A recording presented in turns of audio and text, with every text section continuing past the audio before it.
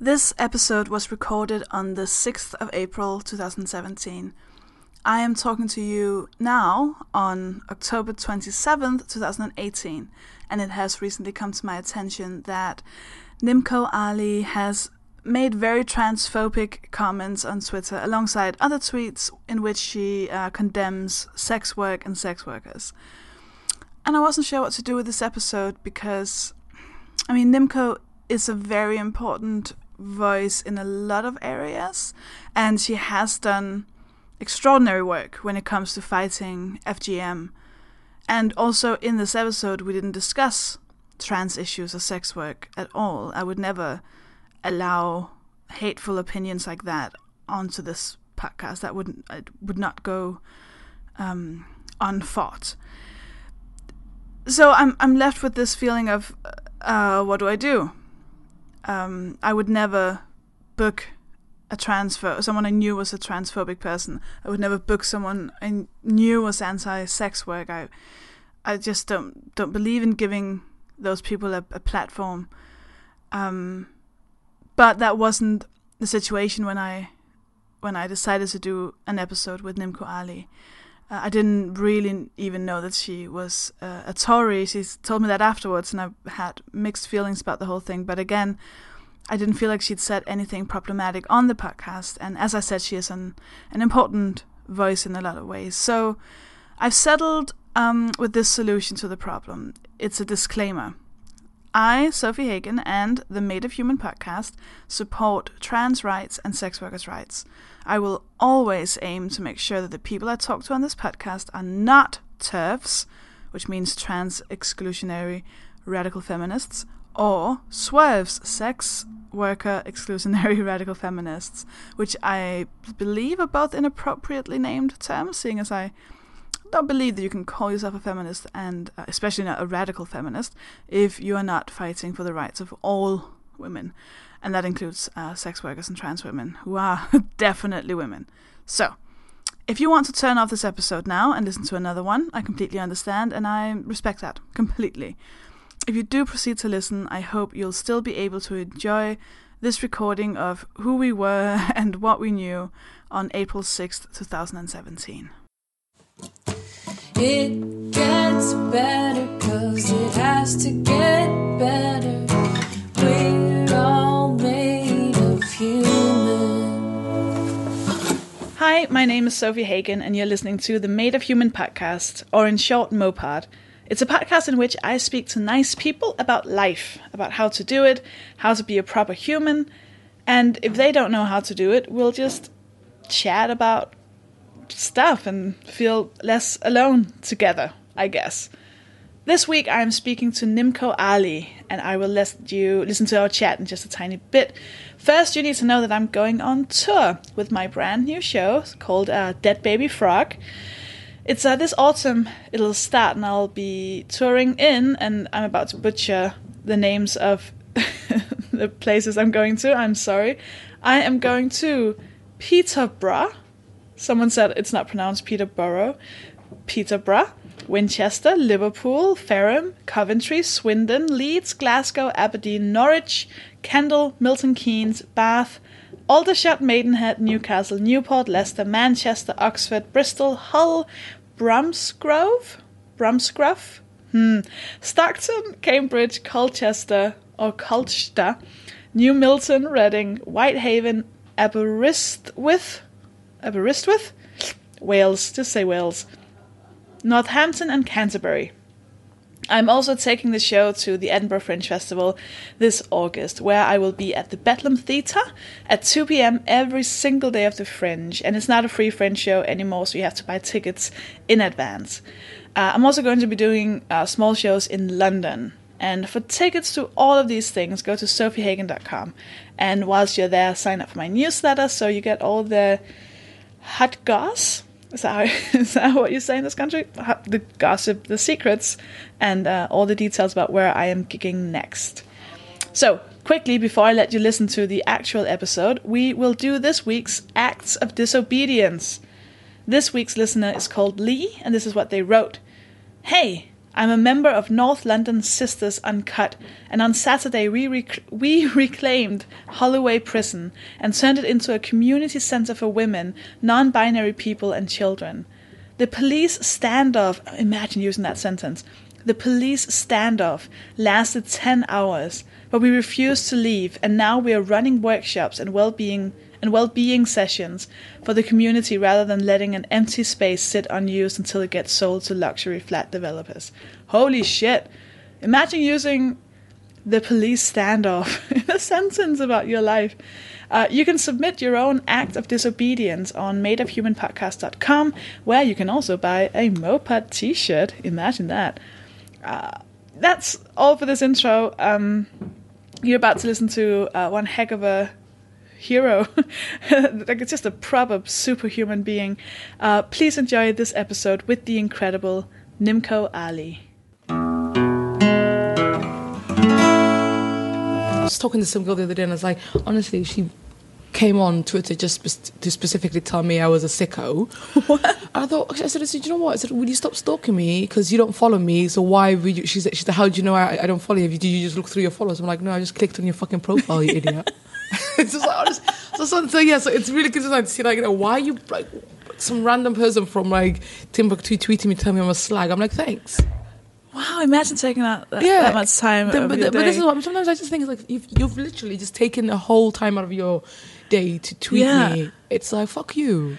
Wow. But also, I'm noticing now that that's a conversation I have with almost all of my guests. Like, I almost always talk about trolling. Yeah. Because I have the guests I have are all people who trolls deem worthy of their negative attention. Yeah. And this is honestly, but it's just like it's just like such a weird underbelly, and and it's weird who he comes from. Because I was having this conversation with another thing, and I don't think that podcast got out as much, but a lot of it is actually from like young Somali girls or young black women. Oh yeah. From a specific kind of like demographic who kind of identify as a pan-African. I don't know what, so they just seem to think that because I've worked a lot with Tories and because I've talked about FGM and because I talk about a specific part of Somaliland in terms of my politics of where I come from, that I'm some kind of savage. And I was thinking, oh my God, like, I actually love you guys. There's nothing more than I really just want for you guys just to succeed and like you. So I was just tweeting another one of the young Somali girls, and I just thought to myself, you know what? It's like she was doing something, and I thought,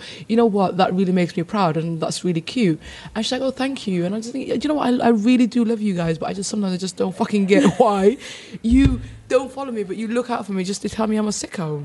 What so do you know what you've? Yeah. So basically, so I'm from like the northern part of Somalia, which, like, you know, it's called Somaliland, and it's an independent country, and then it joined up with Somalia to become the republic, and then we broke away in '91. So I identify as being from Somaliland, and they just can't deal with that. Why?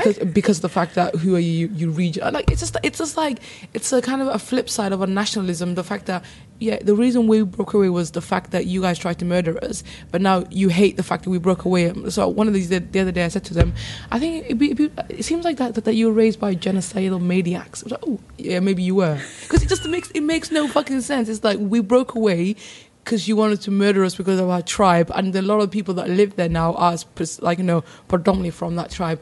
But at the same time, it's not just for that. So you hate it. Like, the logic of it. I'm just thinking to myself, like, what the fuck? Yeah, but even if that was, like, you didn't personally cause this. You weren't the person to make sure that you broke away. Exactly. And so why don't you just get on with fixing Somalia, and we'll just, like, leave Somaliland alone? And it's just, but sometimes it's just like because it's like an independent country, it's been like that for 26 years. It hasn't had one international funding or aid or anything else. And last, like, you know, just at the end of last year, December, they spent $1 billion on doing an election in Somalia. So imagine how much that could have actually done for the country and for people. So for me, it's about having those kind of conversations of, well, okay, if it's such a massive issue, just, like, don't follow me. You don't have to. And this is the thing about Twitter. You don't need to see you don't have to see what I say unless you want to pay attention to it. If you want to pay attention to it, that's great. But if you don't, honestly, just look away. It's fine. It's like, it's not really going to bother me. So that section of hatred, that's just because where you're from? Yeah. Is that not, and I'm doing this in air quotes, is that not even because of your activism and what you speak about. A little bit about that. It came from that activism, and it's just kind of, it's like multifaceted. It's because of my activism. It's because of the fact that I work with the political agencies that I do. So the Tory party, and I give them credit for that. And it's because of where I say I'm from.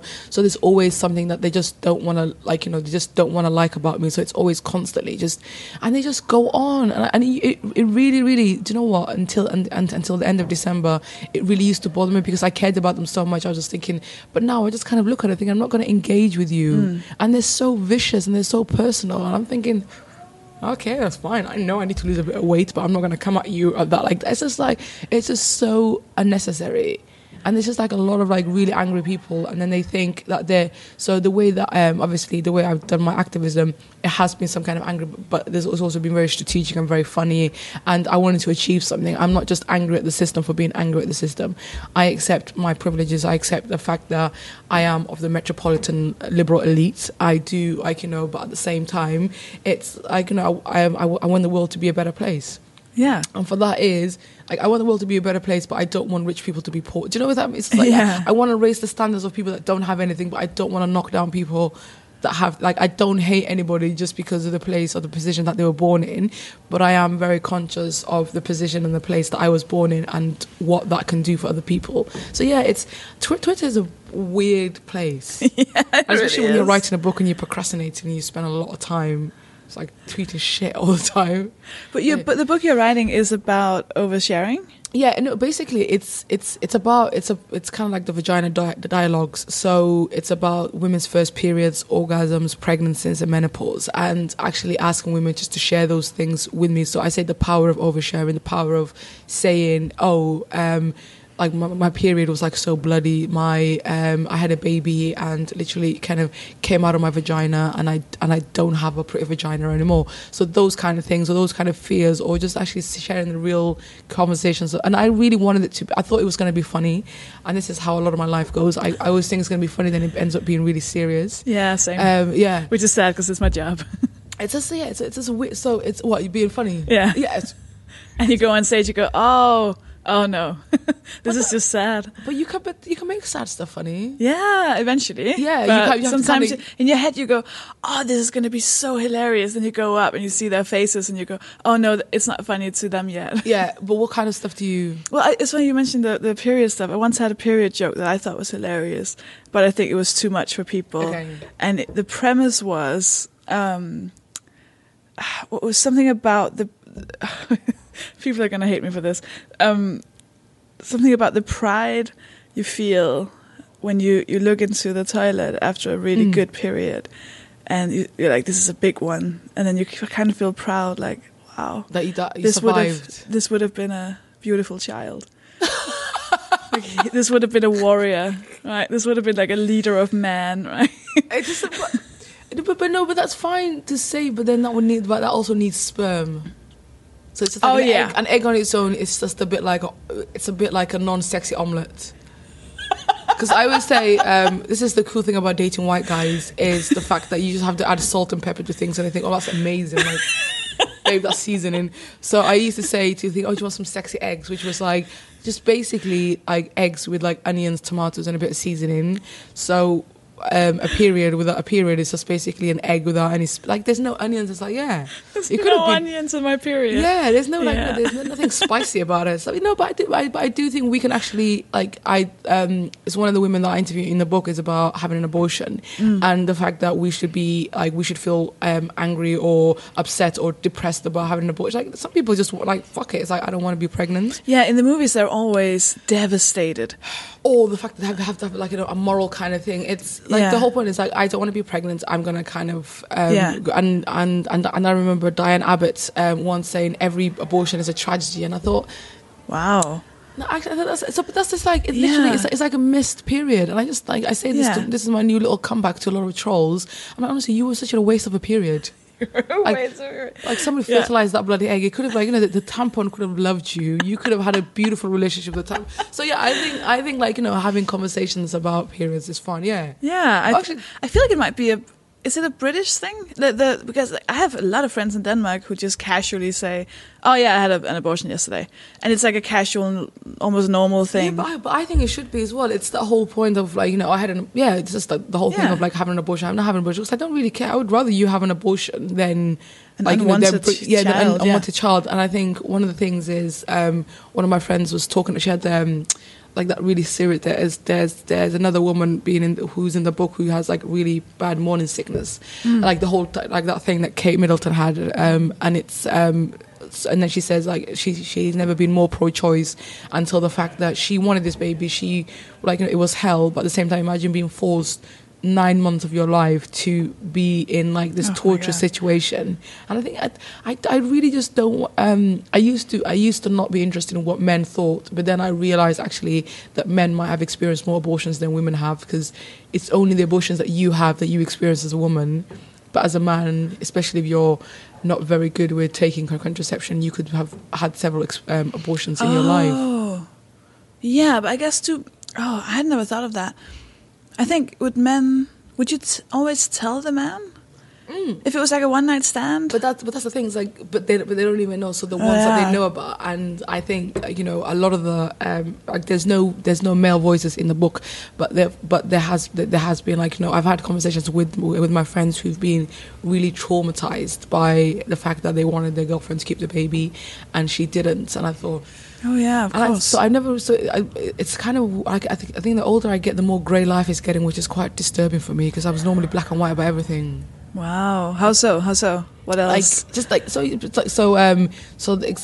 death penalty. I'm not really pro death penalty, but I do sometimes think some people should have been aborted, and I'm happy to extend abortion to like 35. I think isn't that when it comes to death penalty, it's kind of the philosophical question of do you kill one man to save 10? But that's the torture, like the torture thing. I will never support torture in that sense of like the ticking bomb. If there's a bomb going off somewhere, would you torture somebody to get the information? So that's the morality question of the fact that would you save 1,000 or would you corrode your society? And I was thinking actually it's better to die with some kind of principle, but because I think that's a hard one, isn't it? But that's the thing we have to do. Like the only way that we can beat the far right or extremism in ISIS and all those things is actually just by living better.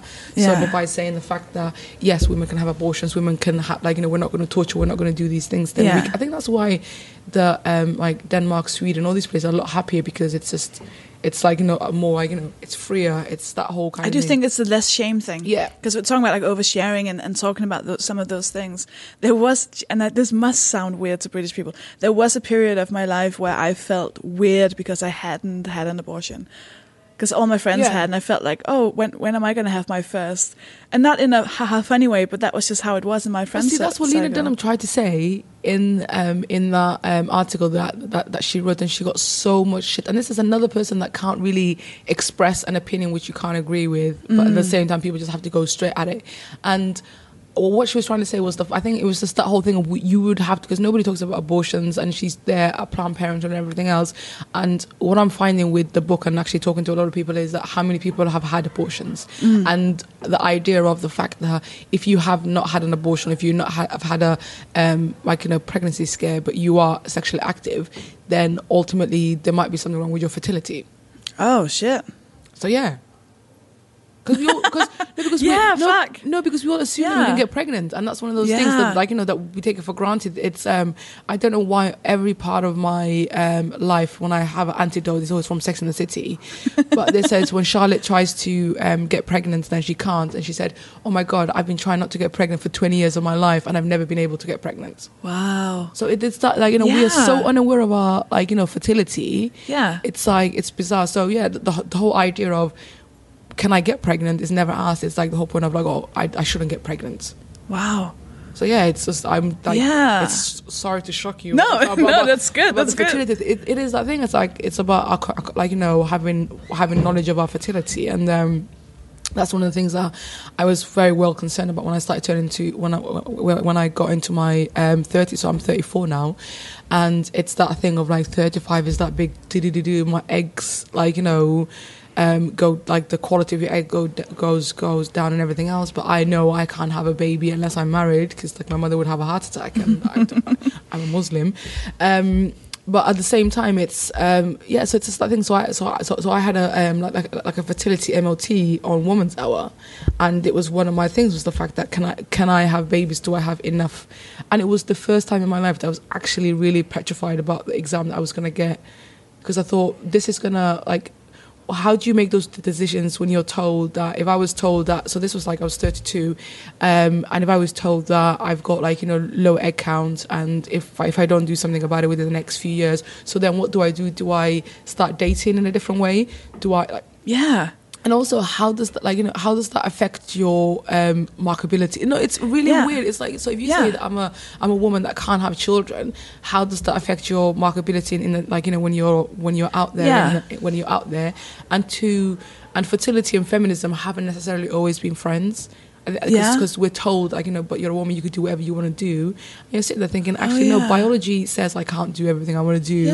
And that there is a time frame in terms of when I should and I shouldn't have kids. Yeah, I guess there's also a difference between being someone who doesn't want kids and someone who can't have kids, in terms of telling that to people. Yeah. Because I think if you just, in air quotes, don't want kids, from what I hear, the men I've dated, they've been like, oh, you'll change your mind, and then we'll do it anyways. Yeah. But if it's no, I can't.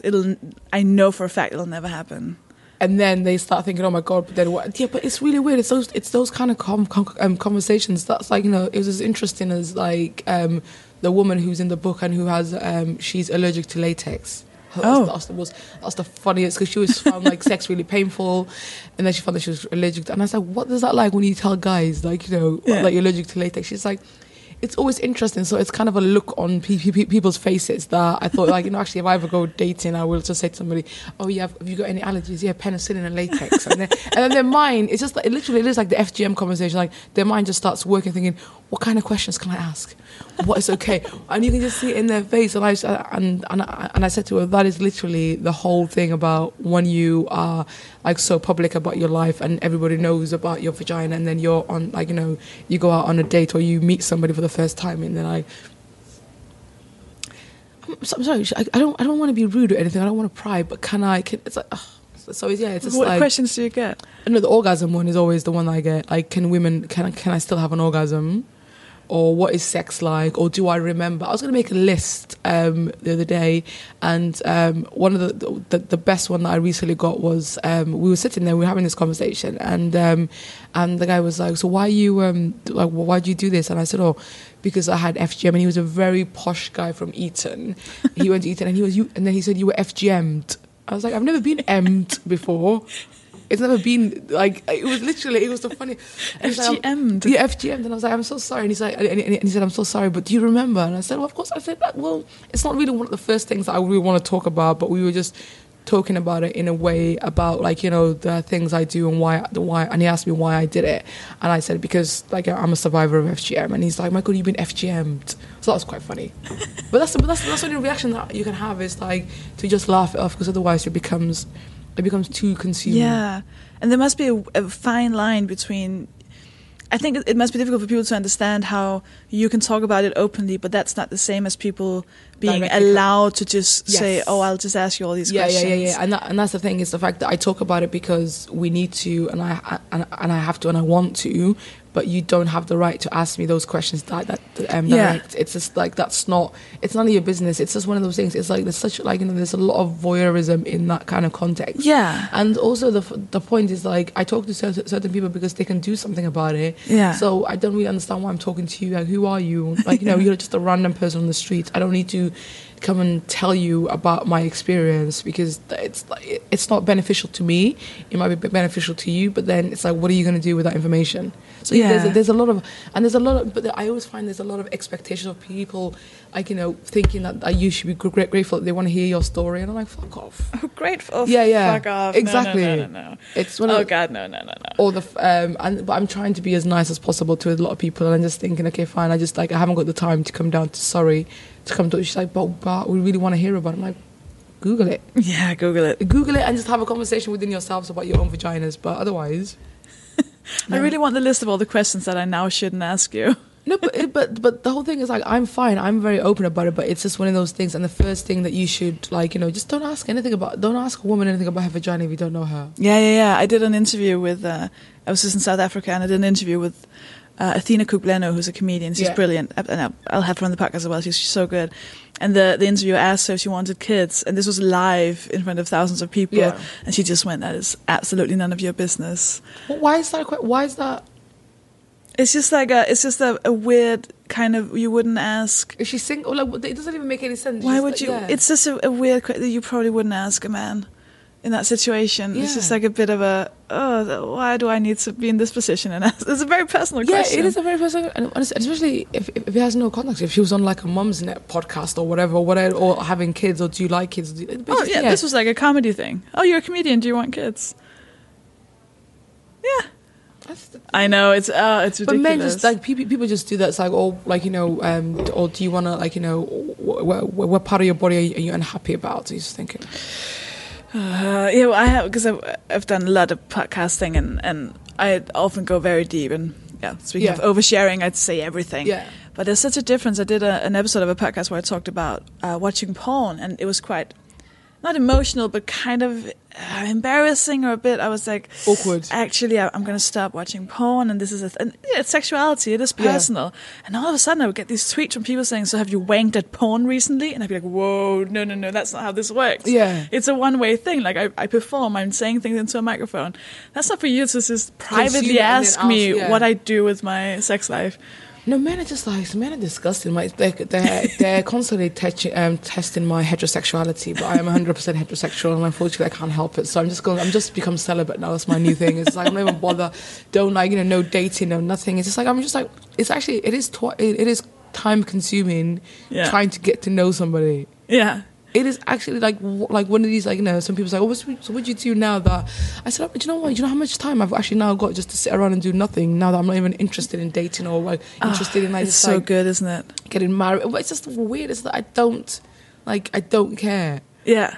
And then all these men are like, "Oh, but you're getting old now, so." But that's a cultural thing, being in my 30s and not having kids and not being married and not even progressive, actively seeking to get married. It's quite concerning for them. They're like, what's going on with you? What are you going to do? I said to one of the guys the other day, I swear to God, I'm happy to dry up. I will not compromise. I'm happy to sit on that bloody fucking... So, they sent me this thing where it's like, we're waiting for Mr. Right. And this woman drying up and turning into a skeleton, those stupid things. And I thought, I am so happy to dry up rather than to end up with someone like you. Yeah, but also just the thought of being, say, 50, 60, 70, living in a house next to one of my best friends. Yeah. We'd have 3 dogs. We'd just have a great time, drink wine. It would be great. It would be great. We would maybe once a month we'd be like, penis would be lovely. Yeah. But that's it. That's it. The rest of the time we just have a great time. Just get on with life. Yeah. No, but I just thought, you know what, mate? I'm happy to be single. I'm happy to be single. I'm happy to be celibate. I'm like, you guys are men are screwing up the world, so they're not screwing me. So that's my new line. They're fucking up the world, so they're not fucking me. But it's just one of those things. It's just maybe I shouldn't say things like that. See, things like that will probably get me killed. Even though it's a joke, when I say it's that whole point of you can't, everything's so edited to who you have to be as a Somali woman, who you have to be as a black woman, who you have to be as a Muslim woman. And there are people that kind of go, so I always say to my friends, why don't you find yourself and then find if these identities fit you, rather than you trying to fit yourself into identity black, Muslim, queer. And you're just thinking, it's if that faith doesn't accept you, then why are you forcing yourself into a be you, do you? And if that's as an agnostic person, if the God that you believe in out there exists, then you'll be accepting that kingdom. Otherwise, just live your life, because there's nothing worse than honestly living in hell, on earth, and then find out there's nothing when you die. Oh God, yeah. Yeah, it's just it's weird, because I had this really weird thing that happened to me at 7 years old that just made me question everything. So I never saw myself so I wasn't like my white friends because of the fact that I had FGM, and I realized, this was about my gender. People were really scared about me being a girl with with no fear to question and to do these things. And then at the same time, I wasn't like my Somali friends because I questioned everything and I didn't want to wear a headscarf or get married. I wasn't like my African Caribbean friends because I spoke a different language and I had a different faith. I wasn't like my Pakistani friends because I came from Africa. So I was always just like, okay, I have something in common with all of you guys, but I'm not like any of you guys. So I've never really kind of fit in with like the boys or the girls or the Asians or the blacks or the Somalis or the Muslims. It was just like, whatever, if we're gonna like, you know, go out and do this. And then so it was just always, so I just never necessarily, I was fine to be the only one in a group, and I was very comfortable in that. And it was, I didn't see it as like a thing that was like, you know, oh, this made me different, this made me better. I just thought, this is me. And when people say, yeah, so it's just, it's weird when I see a lot of young people kind of like, you know, lost and trying to fit into something. I'm like, be wherever you want to be. Like my niece sometimes wears a pair of jeans, a dress, a hat, and some wellies. Knock yourself out. It's just that whole thing. Like if you want to be a farmer that's wearing a pinky dress or whatever it is. So I think it's that whole. I think the whole David Bowie thing of everybody assuming something about you, but you being so comfortable with within yourself that you can be the weirdest thing you are. And I think finding somebody that loves you for the first time or really accepts that, I think that's the most beautiful thing in the world. And that's something that I recently found, which is kind of disconcerting, because I'm not really emotionally intelligent enough to have a relationship. But it was just like the other day, I was sitting on the tube yesterday, and I texted this person, and I said, you know what? I really love how much you respect how weird I am, but you don't question any of it. And I think because it's just because of the fact that they're from a similar kind of random background. And I remember once looked at me and I was saying something very flippant, and he said, why are you so bitter? And I was like, I'm not bitter, I'm just like, I'm cynical, that's British. And he said, yeah, why are you so, that's just the way that we deal with the shit that we do. Like, you know, I'm not like, I understand that I'm not, my emotional intelligence is not very high. So we either mock everything in the UK or we just ignore it. I think the only compliment I ever took was when I was having this fertility MOT, and the doctor was like, you've got beautiful ovaries. And I was like, oh, thank you. Honestly, that was the first ever compliment I ever took, was the fact that I had beautiful ovaries. I told that to somebody the other day, and they were like, what is wrong with you? And I said, I have no idea, but I was literally sitting there in the most, like, you know, unladylike position, having this like, you know, like a cervical exam.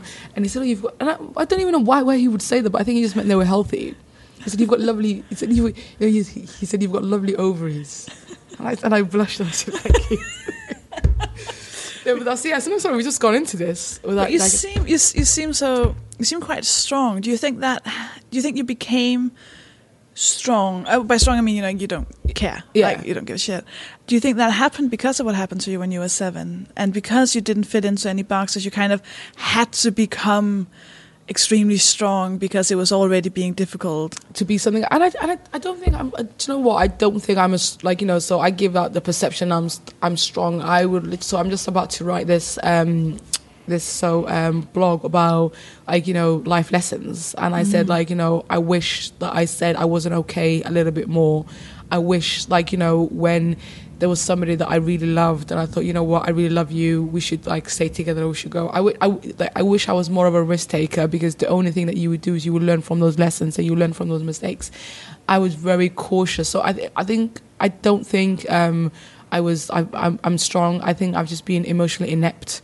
And that is something that I'm very conscious about now, and I'm very kind of, it's one of the things that I think it's been my greatest, not failure, but I think it's been my greatest weakness, was the inability to express emotion, like pain and hurt. So it comes off as strong, it comes off as dismissive, it comes off as like, oh, she can handle anything.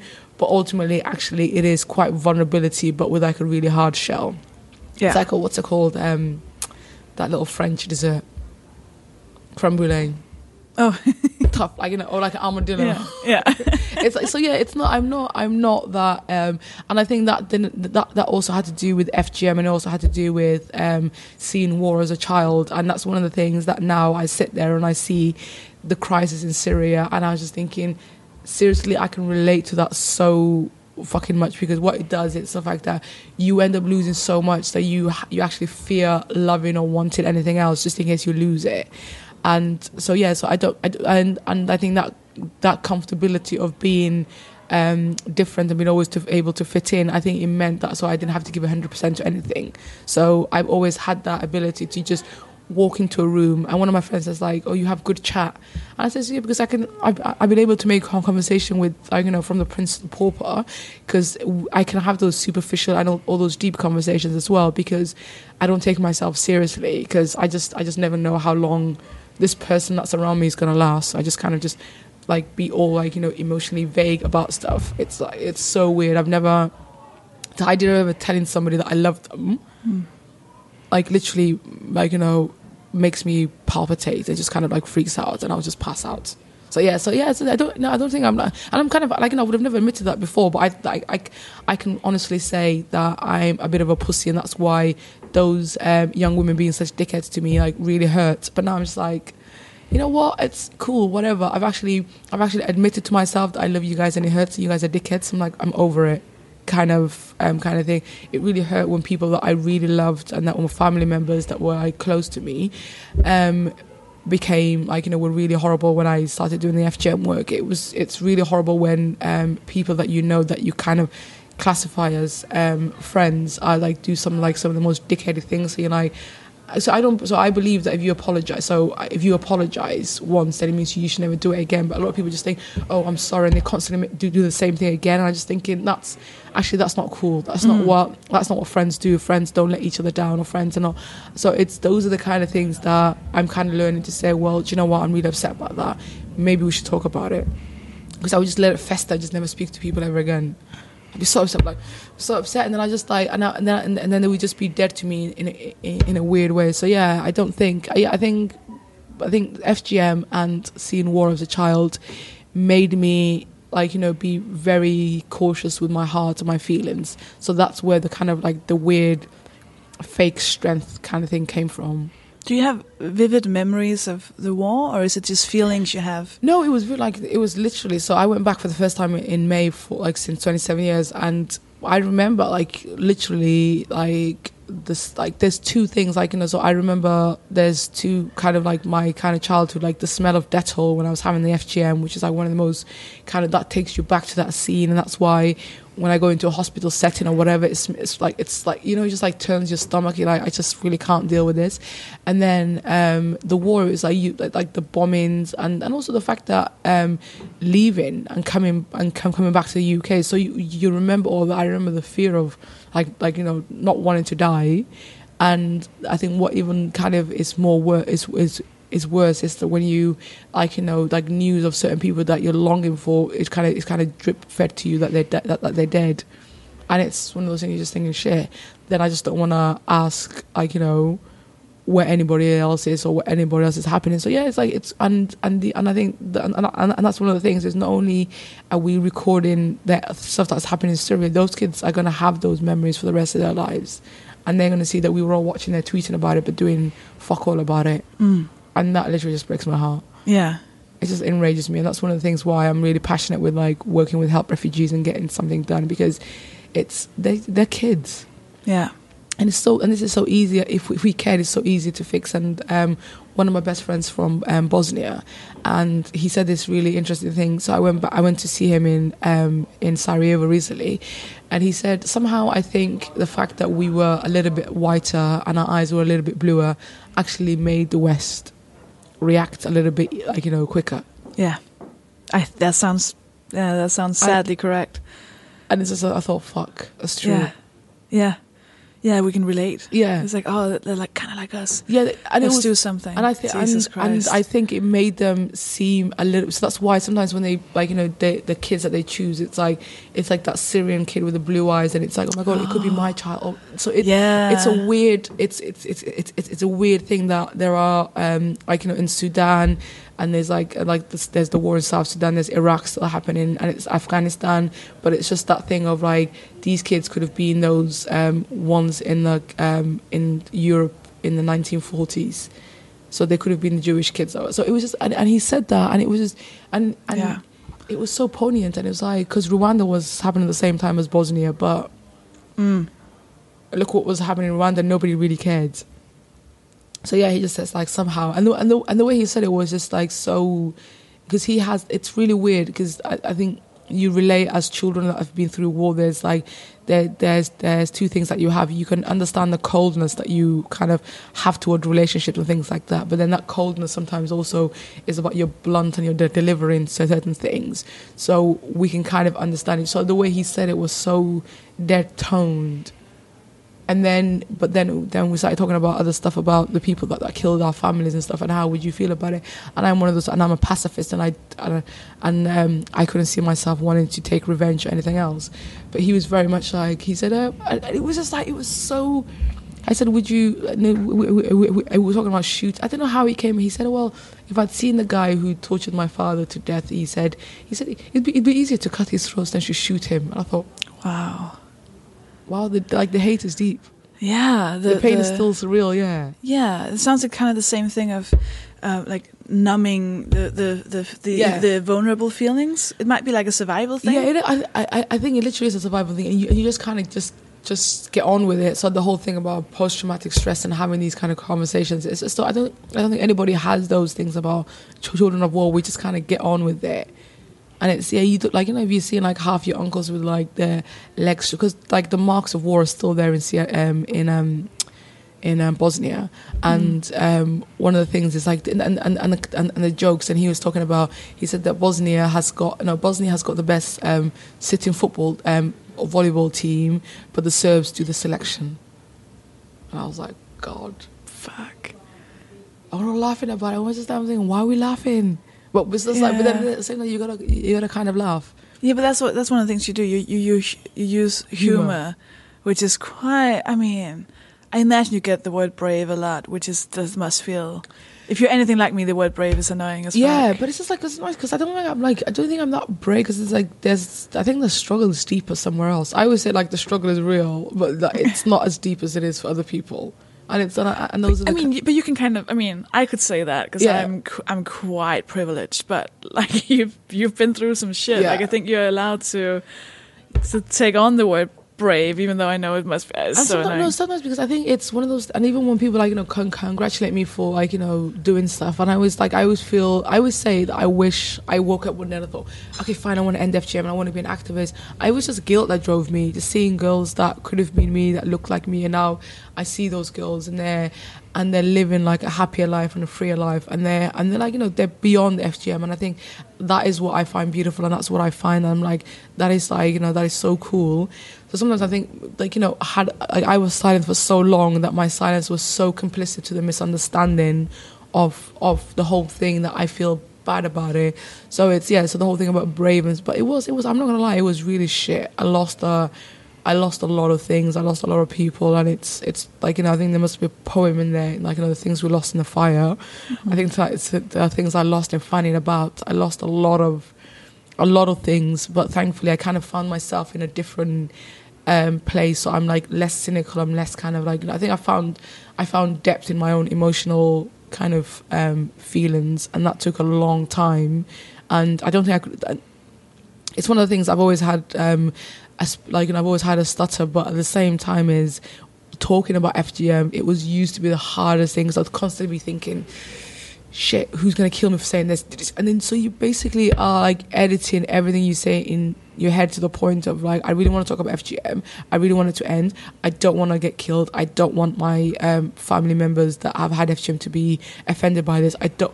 And it was just like the weirdest thing. And sometimes I just be like, people are like, oh, you talk so fast. I was like, well, it's because I want to get it all out and then get out of here.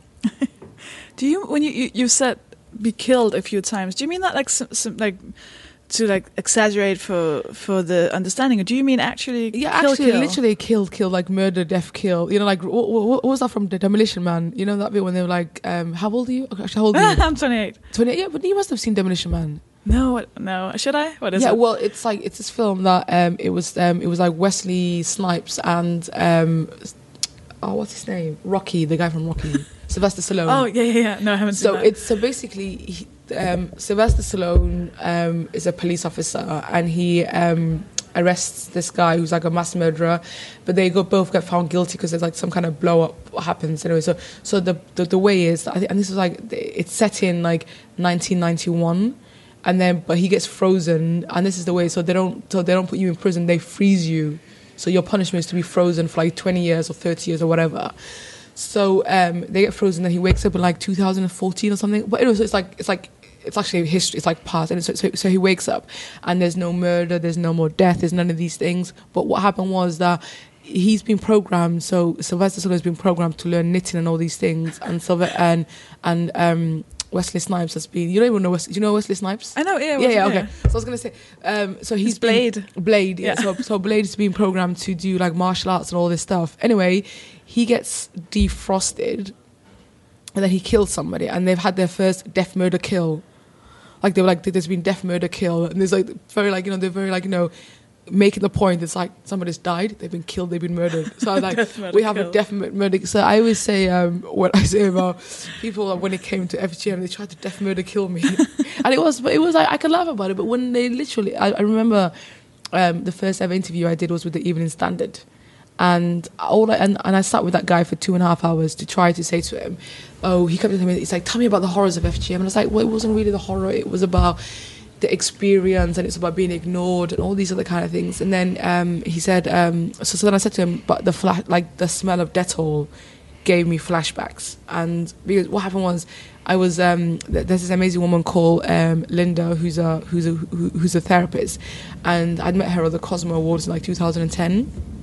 And it was just before, like, I hadn't openly told people that I was, like, in the public, talking about my experience. And she invited myself and some others to her house. And we were walking, and we're like, just like, and then I'm like, I remember I was like, I had a coffee in my hand. I was like, and then walked into her house. And because I don't know why there was like, but there's just like the smell of death. It was like disinfect. And it was just like,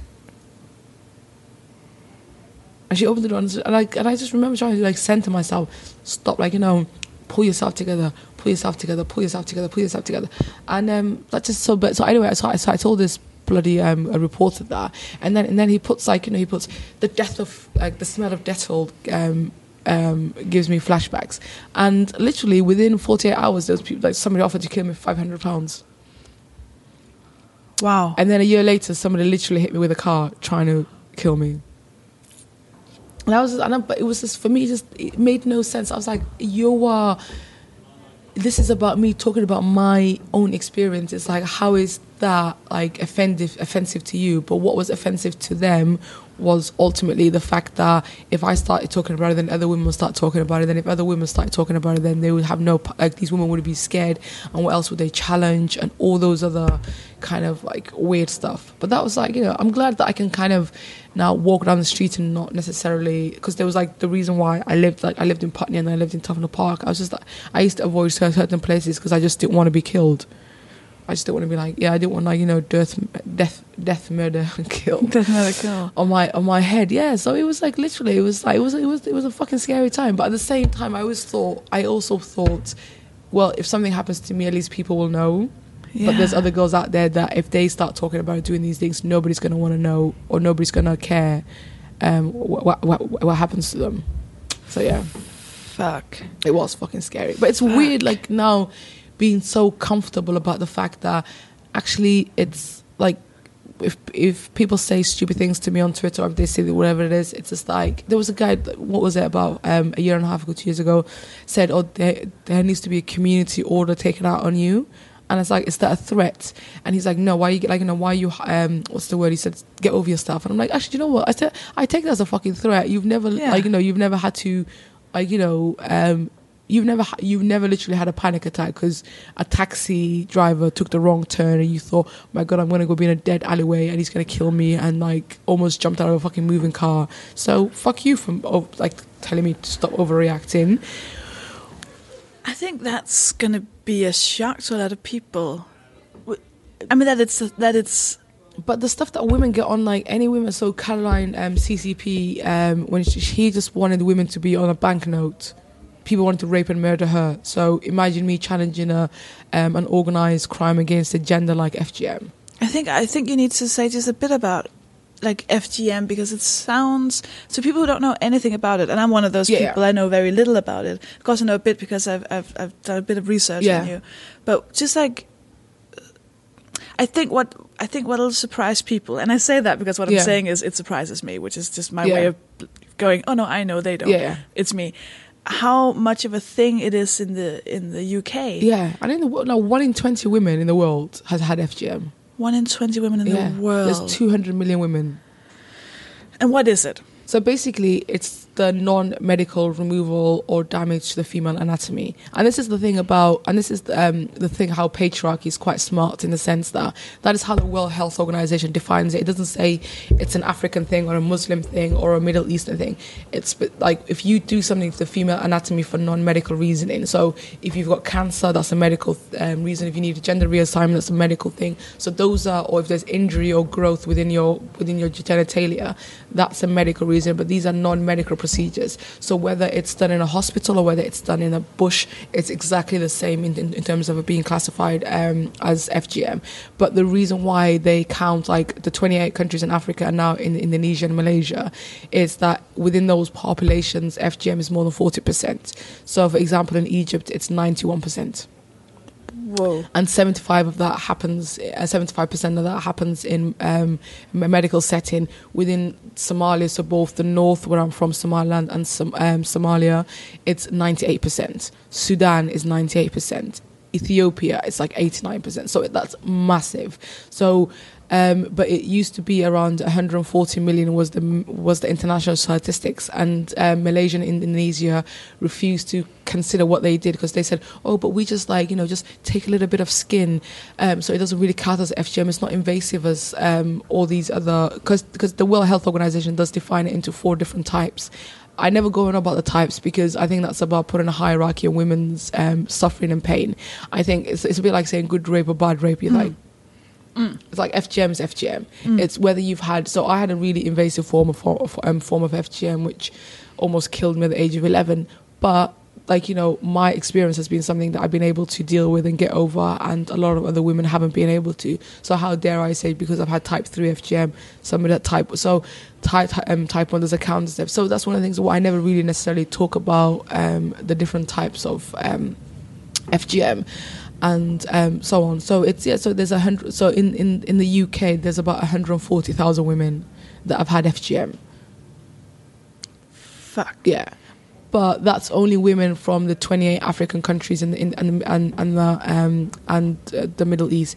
But I would also count, if we counted the women that are getting the labiaplasty, that would probably be close to a few 100,000, probably about 4. Do you mean like the So your lip reduction, the clitoris unhooding, all these kind of this literally non-medical procedures on the female anatomy. And the ironic thing is, so the Federation of International Gynecology, FIGO, is in London, and there's a Royal College of Obstetricians and Gynecology. So all these gynecologists in the world all belong to FIGO, so they all sign up.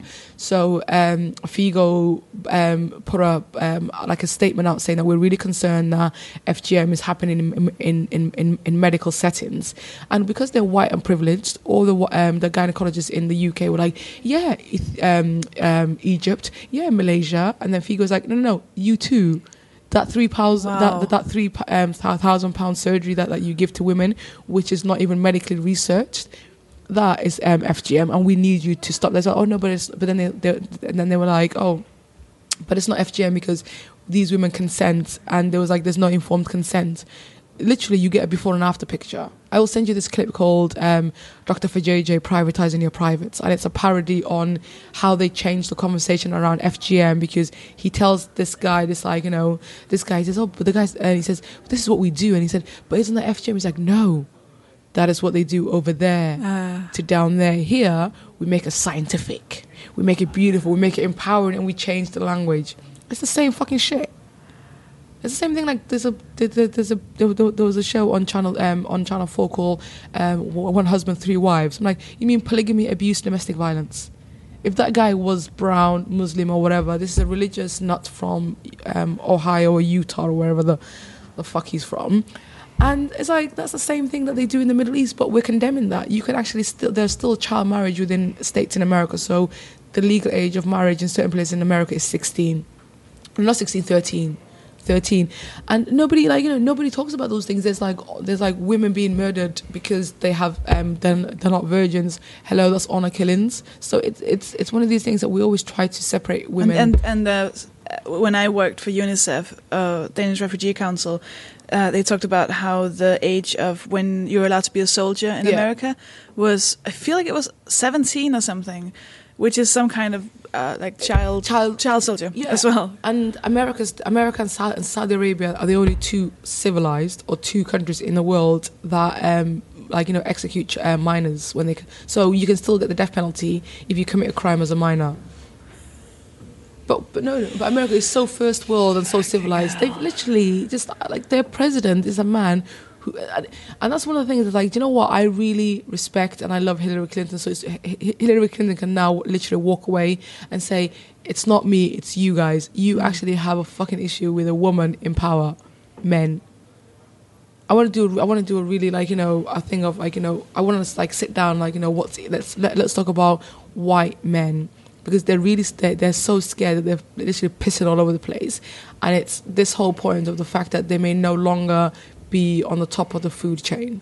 And that scares they are so scared, they're willing to do all these things starting fucking proxy wars and rape and it's just like Donald Trump be Hillary Clinton.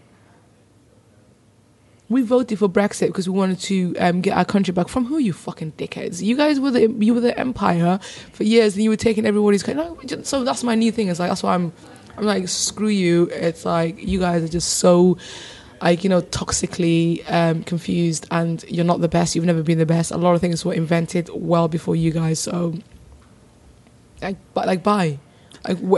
The world did not start in the 17th century. Africans and Arabs and North America, so First Nation people were all around the world doing really amazing things, even the Vikings. And honestly, they just literally, the British thing, they started everything. It's and even there are bloody toilets or pyramids or whatever older than the bloody country of America. But America thinks it's actually started everything. It's quite extraordinary, isn't it, with America? No one believed, all my liberal friends, no one believed that he would actually win. They were like, it's impossible. And then, because I'm from Denmark, where sexism is, feminism is a bad word and sexism is just everywhere. Oh, wow. Yeah. See, but you do good PR because you think all the Danish men are all, great and, liberal. No. Yeah. At the moment, because I have a fat acceptance organization in Denmark, and I get these Google alerts every time someone mentions me. And at the moment, all the Danish youth politicians hate me, and it's hilarious. They'll take any tweet that I make and be like, Sophie Hagen is now sexist towards men. Interesting. No, you're stupid.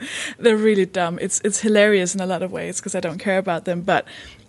When I had a discussion with one of my liberal friends before the election, and he said, there's no way he'll win because women.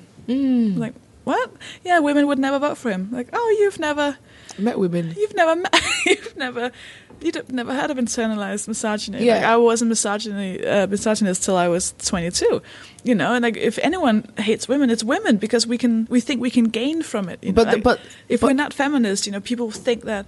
I get a lot of trolls who are women who'll go, no, I'm not women suck, but I'm not like the other women.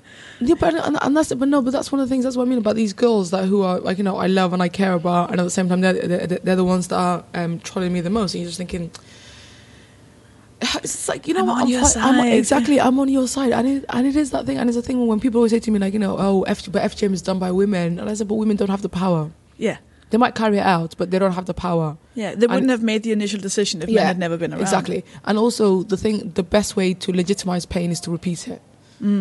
So, because I always think to, within my South Asian families and friends and things that I know, I always look at mother-in-laws when they're really horrible. I'm like, if you were once a daughter-in-law and you suffered that pain, why? But then that's the only power she has. Wow.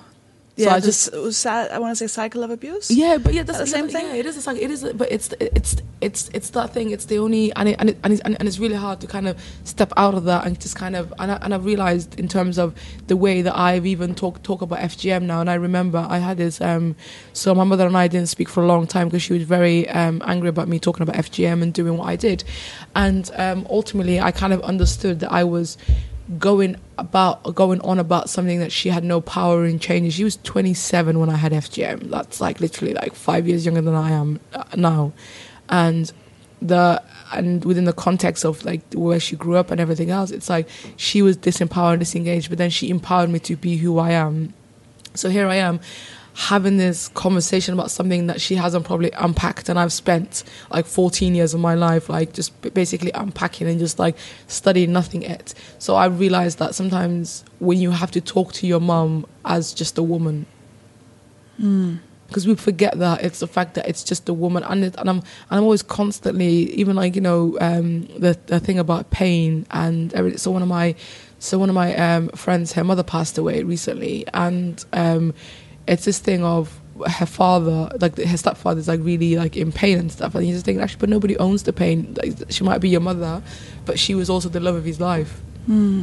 So it's that weird thing of people like, you know, but who gets the sympathy or whatever it is, and you have to look at the multifaceted role that women take in people's, or anybody takes in people's lives, and how that kind of so that's kind of, and I don't think I did that, and as a child you don't do that because you just assume everything's about you, and then the older you get you might unpick that, but you don't necessarily unpick it in the way that you talk to people, like, you know, like your mother or like your auntie or your whatever it is. It's like, how do you engage in, so I think learning to love, like, you know, really truly as a grown-up might be like, yes, that's my new kind of weird journey. Learning to love. Yeah, no, yeah, and just like accepting the fact that, And be loved. yeah, I think that's the hardest. I can easily love, but be loved, that's the hard to let somebody in. Yeah, it is. It's like we're so undeserving, we're so unworthy, and I think that is the thing, is actually to say that you're worthy. It's so scary. Yeah, I think, but I think that's a powerful thing to say, that, like, you know, I am worthy of love. Sounds so fucking hippie and American, but I think it's something. No, I'm just scared of it. Yeah. Because one thing is saying it, but feeling it. And letting yourself go. Yeah. And that kind of, that massive level of vulnerability. But I think there's nothing to fear but fear itself. And if you fall, you will get back up. Or you might just have to dust yourself up a little bit. But you can just like literally just fall. And it's not even in the physical sense. It's that. But don't, like, obviously at the same time, I wouldn't encourage anybody to be a total idealistic, romantic, like, you know, birds, like, you know, singing and all that kind of shit. It's like, no, like one of my brother's friends posted this photo yesterday of him like really smiling, and I was like, why are you smiling?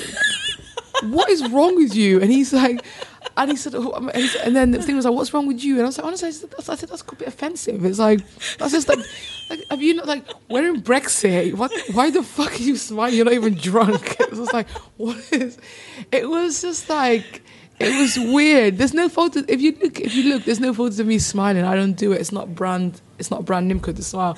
But I was just like really offended by how big his grin was. I thought, why? I was taken aback, and so I said to him, I'm going to report. So then we made a whole joke about saying, I'm going to report you to Facebook. This is a bit disturbing. And he's and then we started thinking about it. And I was like, actually, yeah, it's just that whole thing of just like, just unnecessary. Like, it's quite irritating when somebody's unnecessarily happy. I mean, I don't know what to say. It's the funniest thing I've ever heard in my entire life. So why are you why are you so positive? It's just like, don't be positive. Like, you need. I think I relate to some extent. I talked to a friend of mine, and he was talking about like marriages and stuff, whatever. And he said, he just said something like, "Oh, I wouldn't mind proposing to someone just like on a bus in the rain in the afternoon, just not even down on one knee, just be like, hey, you wanna get married?" And that broke my heart. I was like, that is ideal. That is ideal. That is what I would want. That it's your moment together. I would hate anything bigger than that. Like, that is, if I was ever to get married, which I have no intention of, hope of, idea, it doesn't even matter. I don't think it ever crossed my mind until that moment. Because every time you see it, it's like, down on one knee in front of 1,000 people, and da-da-da. And when he said that, I was like, I think that's the kind of love that I would want. And it's but the kind of love, like, I think the first person that I kind of loved, and it's like, you know, and he's like you're a fucking asshole, but I love you. And it's like, well, I love you too, fuck you. Exactly. Perfect. Let's go. Exactly. Perfect. But that is the kind of things I think that is like true like British love, where you can.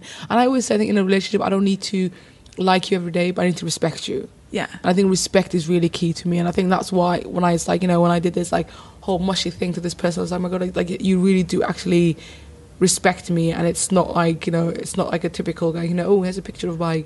There was one of my friends said something funny the other day. She posted a picture for me, and then I said and then I thought she was going to post a picture of me and Nigel Farage, because there's this picture of me and Nigel Farage, and she said I would never send unsolicited dick pics. And I was like, that is like the best dick pic thing that I've heard. But yeah, it's just like it's really bizarre. And I think getting into this age now, and like with Brexit and everything else, like anger and kind of stuff is something that I'm kind of I think love and being worthy of love.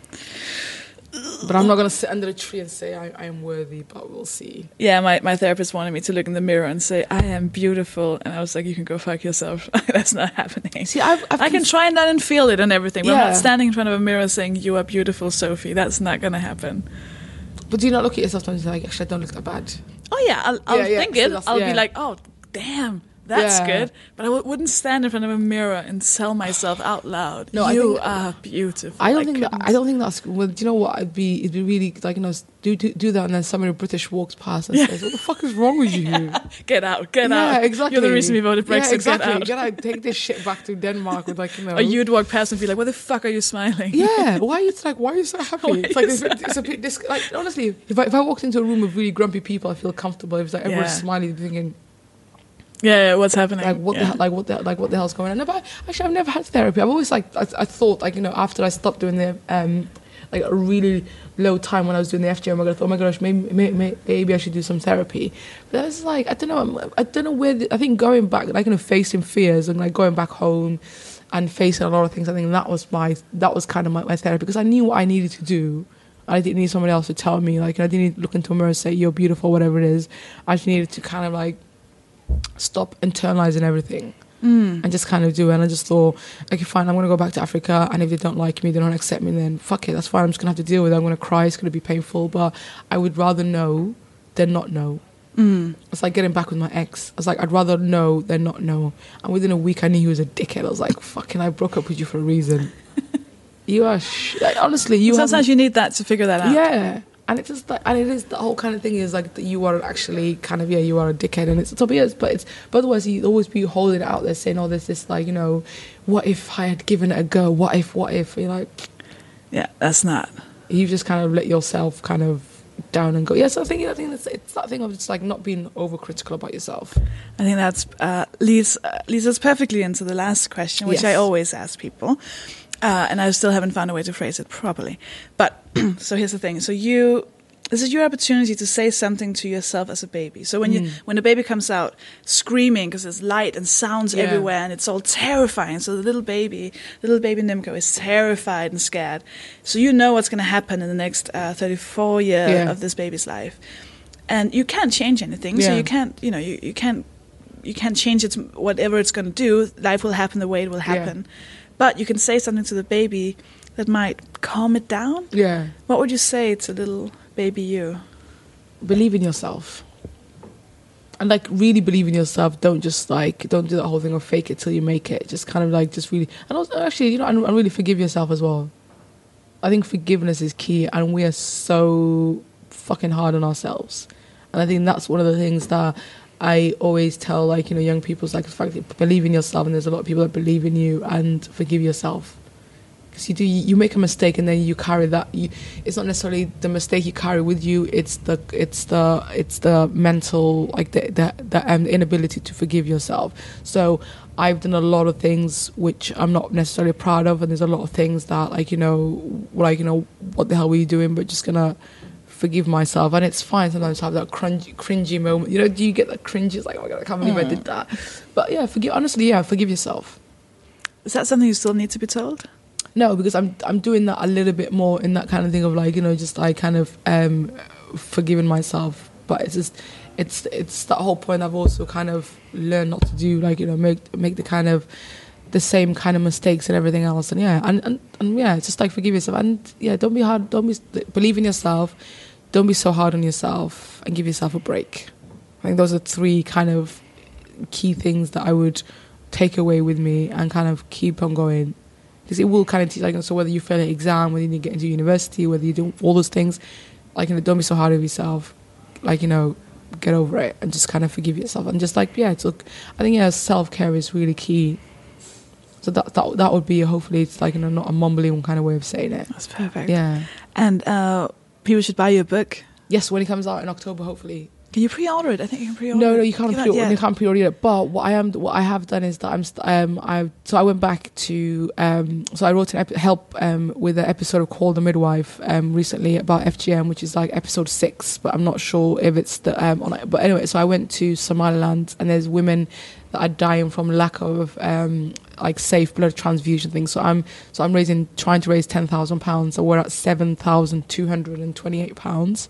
So we're so near yet so far. So there's a GoFund page called Saving Mothers' Lives. Saving Mothers' Or Lives. if you just Google my name and GoFund me. And I'll put it on in the show notes as well. Please. So on madeofhumanpodcast.com, the episode, please. it'll be there as well. Yeah. So that's the kind of thing that I'm really passionate about, because there's like these women just like bleeding to death needlessly, and we can save 50% of those women just with like getting that £10,000. We'll do that. Yeah, definitely. And get ready for the book. It's got an amazing cover. I can't wait. Thank you so much for doing this. Thank you for having me. Thank you. Thank you so much for listening. Doing this podcast is my favorite thing to do in the whole world, and I love it because I kind of get to make all the decisions. I spend hours editing it, or I'm trying to find someone to do it for me because it takes up so much time, and I don't want to keep getting the episodes out too late. And that's, I mean, what I'm trying to say is thank you for supporting the podcast, and you're doing that by either sharing it on social media, telling your friends, leaving 5-star reviews on iTunes. But what really, really, really helps is when you donate. I feel bad asking for money because I'm a human being, and that's weird. I'm not a psychopath, so it feels weird asking for money, but I hope you think it's worth something. And you can go on patreon.com/Mohpod, MOHPOD, and you can decide how much you want to give per episode. You just sign up once, and then it deducts it automatically from your card. And it means the world. It's like everything. It's so if you get, you can, there's a special thing you can do. So this is what's going to happen. If you give more than $5 per episode, you become a friend of the podcast, which means you get access to Patreon-only content, which is like videos and extra episodes. And you also get a shout-out at the end of the episode, which sounds like a nice thing. It's not. It's me butchering your name. So here we go. A huge thank you to the following people: Kathy Draxelbauer, Robert Knowles, Eve Wingrith, Victoria Greer, Marnie Biles, Olivia Hove, Zoe Cumberland, Joe C., Jane Young, Robin Kappa, James Frew, Helen Galliard, Karen Threathway, Russell Hughes, Ida Søgaard Larsen, Lucy, Inger Ellingsen, Imogen Wilson, Maddie Searle, Justine Hughes, Andrea Papelan, Caleb Melchior, my next guest, Zach. That's not your name, Zach. My next guest, Zach, just Zach. Jessica, you can choose your own names on this. That's some people are trying to to make this even worse for me. Jessica Stuhlfire, Meg, Emma Chan, Sylvia Novak, Georgia Brown, Kathy Beveridge, Emma Walton, Andy Walker, Geraldo, Ashton Cronin, Claire, Danny Beckett, Fiona Richardson, Claire Lamb, Rachel, Grace Souther. Oh, I met someone who knew Grace Souther who came to my gig. Hi, Grace. Kat Pillar, Harold Van Dyke, Imi, Eleanor, Sarah Ferreira Ikeseth, Cherie Dunphy, and Daniel Reiferscheid. I saw Daniel Reiferscheid's name on Twitter, and I was like, that's you with the name that I'm trying to say every week. So thank you so much to all of you for donating via Patreon. If you don't want to use Patreon, you can give like a one-off donation on madeofhumanpodcast.com, or buy a t-shirt, or give me money when you meet me? No, that would be weird. Would that be weird? It would be kind of cool, wouldn't it? So, thank you so much for all of your support. I love doing this, and I love you all very much. And I want to say a big thank you to Bailey Leonard for my jingle, and to Linda Brinkhouse for my logo, and to the Phoenix Artists Club and Peter Dunbar for letting me record episodes there. See you next week. Bye!